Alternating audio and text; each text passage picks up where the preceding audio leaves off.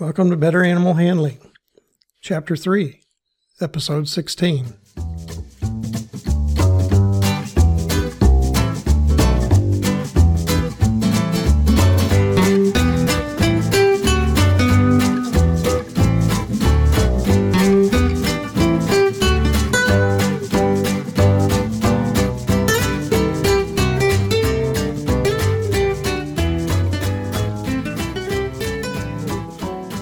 From the center of Missouri, USA, I'm C.B. Chastain, your guide to better animal handling, and Abby, my cattle dog and opinionated co-host.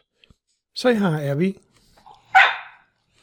Our goals are to improve your knowledge of why domestic animals from Chihuahuas to Clydesdales act as they do, and how to better handle them safely and humanely.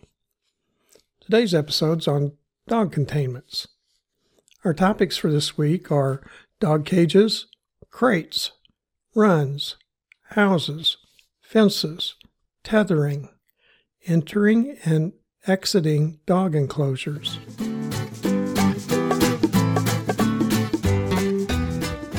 Dog containment can be indoor or outdoor. Outdoor housing must provide protection from the extremes of temperature, air movements, moisture, light, and other climate elements. Cage containment of a dog should be in a quiet area, and the front should not provide vision of animals in other cages. The size should be appropriate for the dog being contained. If the cage or crate is too large, the dog may feel soiling an end or corner is permissible. If the containment size is too small, it may restrict the dog's ability to relax, and if it eliminates, cause soiling of its hair coat. The U.S. Animal Welfare Act of 1966 states that dog cages for short-term confinement must provide a dog the ability to sit, stand up, turn around freely, and lie fully recumbent in a natural position. Flooring should be at least partial solid flooring. Dogs should never be restricted to bare wire bottom containment.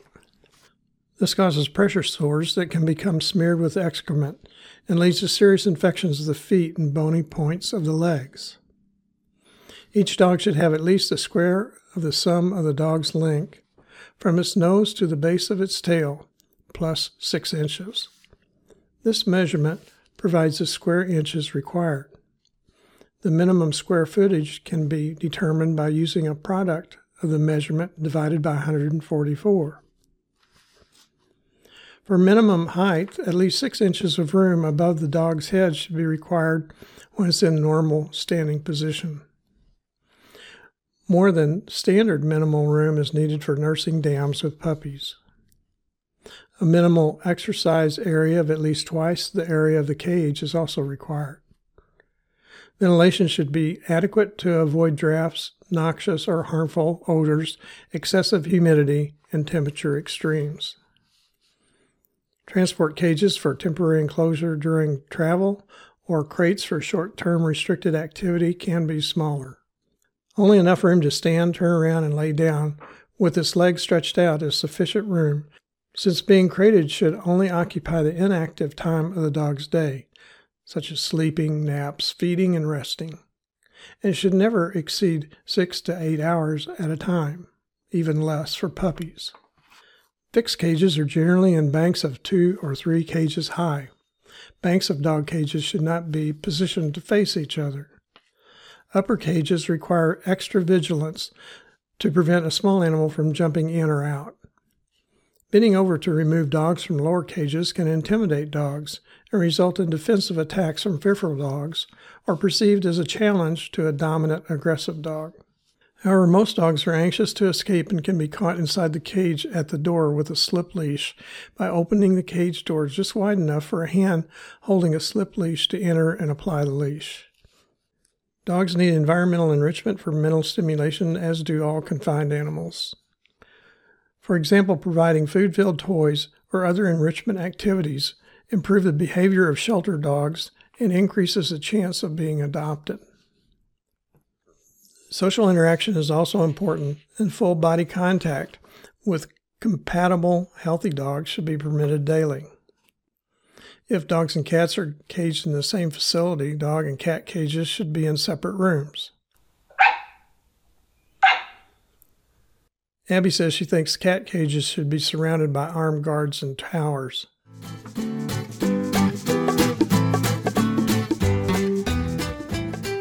Portable cages include rigid clamshell transport crates that can act as dens for training and help retain body heat. Wire transport cages allow for visual contact with handlers or other dogs. Wire cages are built to collapse flat for storage when not in use. Wire cages are also easier to see into and to monitor if the cage gets soiled. In addition, it allows air circulation to reduce the risk of overheating. A solid bottom tray should always be used with wire bottom crates. Dogs should not be forced to stay on mesh wire bottoms or they will suffer foot injuries and infections. Collars with tags should be removed from dogs in wire crates due to the risk of being caught on the wire and strangulation occurring. Soft-sided bags are convenient transport cages for cats and small dogs. However, they provide less protection from injury and can be excessively confining. Crates can be used as a source of refuge from various stresses for dogs. Placing a towel or blanket over a wire cage can provide some dogs a sense of security when in the crate. Crate training puppies can reduce the risk of several behavioral problems such as house soiling, destructive chewing, digging, unnecessary barking, howling, and separation anxiety. Crate training aids in establishing the proper bond between dogs and owners since the owner is better able to control the dog's activities. The crate door should not be closed the first time the dog enters. The dog should enter voluntarily and be able to leave on its own for a couple of days before closing it for extended times. Soft bedding should be provided in the crate, and treats offered when the dog enters the crate. Nothing adverse, which includes no reprimands, should occur when the dog is in the crate. The dog should never be told to come and then shoved into the crate.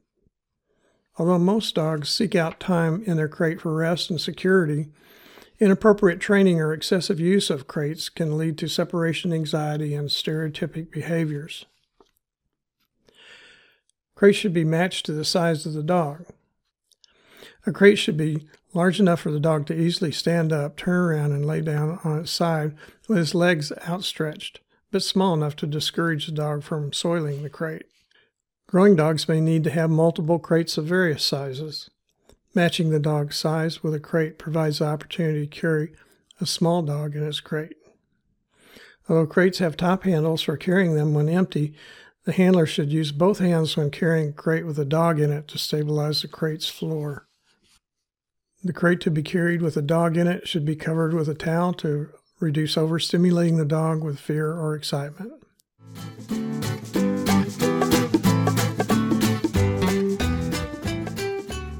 Healthy dogs should be given the opportunity to exercise in a normal manner.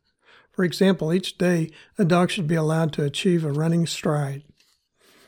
Kennel runs should have a solid wall with at least 4 feet of vertical visual isolation from other runs and protection from male dogs and adjacent runs urinating from one run to another.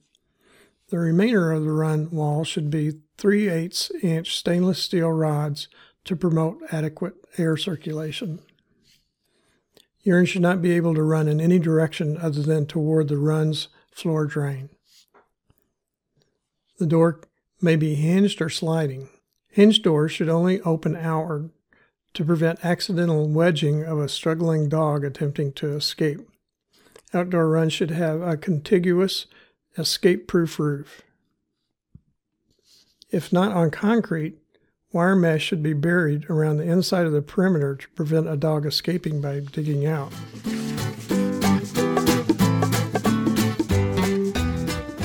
Doghouses are for moisture-proof, wind-proof shelter from intense sunlight, rain, snow, sleet, and hail. If properly constructed and sized for the dog, it can provide passive warmth. To fit the dog, the house should be just large enough for the dog to stand up on all 4 feet comfortably, turn around, and lay down on its side. If it's larger, it may not sufficiently entrap the dog's body heat in winter. The door should be relatively small, only slightly higher than the top of the dog's shoulders. There should be a flexible, water-resistant door flap, a self-closing door, or an interior partial partition that creates a small hallway entrance that prevents wind from blowing directly into the house. For further wind protection, the house should be located on the east or southeast side of a larger structure, such as a house, garage, barn, or shed, with the door to the doghouse facing east or southeast away from prevailing winds. The floor of the doghouse should be solid and raised at least 2 inches up from the ground for insulation. The roof should be hinged to prevent easy cleaning. Soft insulating bedding, old shredded clothes, blankets, commercial dog beds, or hay that cannot be dragged out of the doghouse should be provided in winter months. Bedding should be replaced or cleaned on a regular basis. Straw is poor bedding for dogs because it's typically dusty and will prick and irritate the skin. Only dogs that have a dense hair coat for colder weather and has time to gradually adapt to declining temperatures should be maintained outdoors with a doghouse.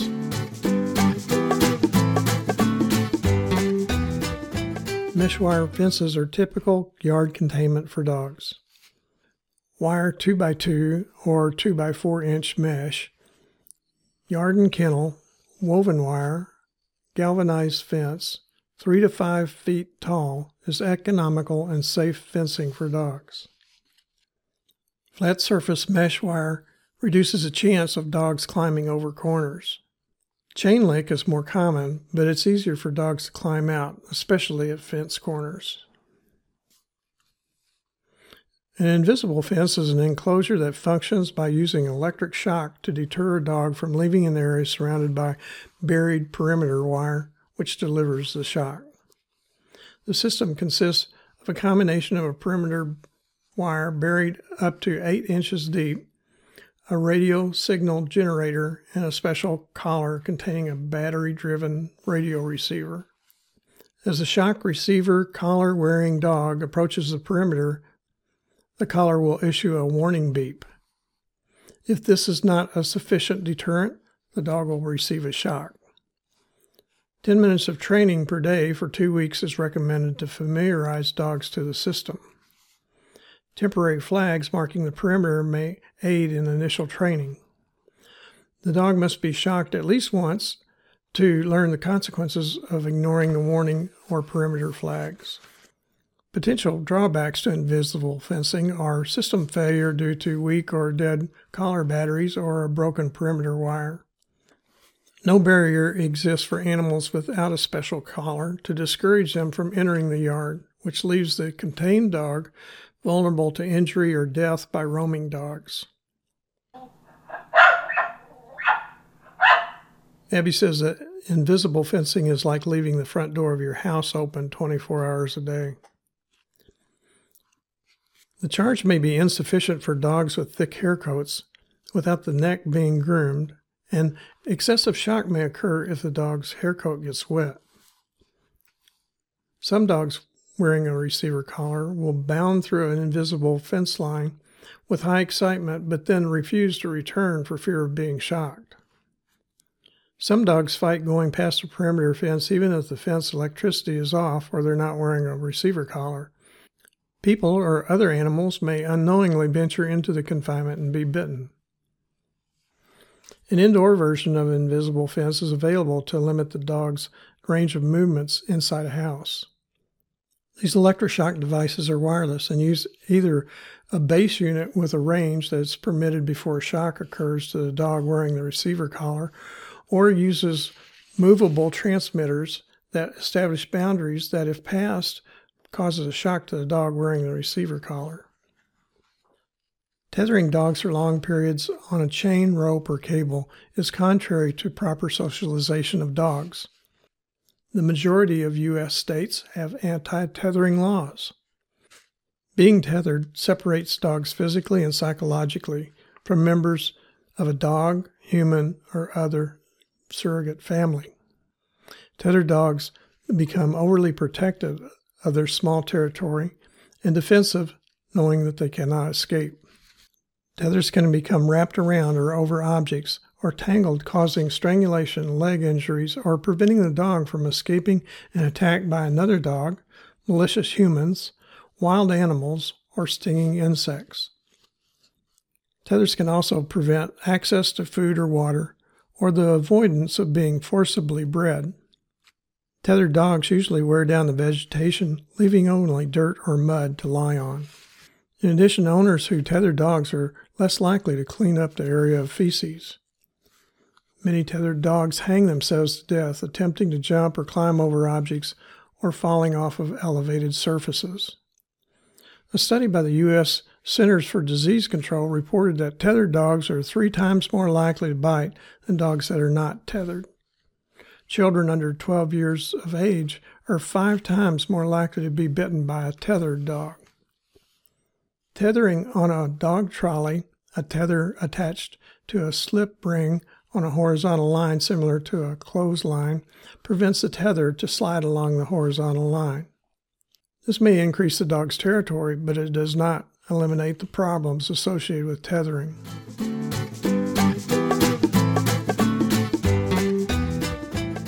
Doors and gates on cages and runs should always open to the outside. When putting a dog into a cage, the dog should be placed in the cage while holding onto its collar and closing the cage door onto the handler's dog restraining arm. The door is closed against the arm as the dog is released, and the handler's arm is then slipped out of the cage. When putting a dog into a run, the dog should be led in and then turned around. Trying to stand outside the run and force the dog in should be avoided. The run gate should be open only wide enough to allow the handler's body enough room to exit sideways while blocking the dog from escaping with the handler's leg if necessary. The handler's hand should not be used to attempt to block an escape. When exiting an enclosure, a slip leash should be applied to the dog while it's still in the cage or run, even if it's small and will be carried. Applying the leash should be done by opening the cage or run door just wide enough to insert the arm with the leash and slip it over the dog's head. If capturing a dog in a run, the handler can carefully enter the run and apply the slip leash if an assistant can hold the run door closed after the handler enters and open it when needed.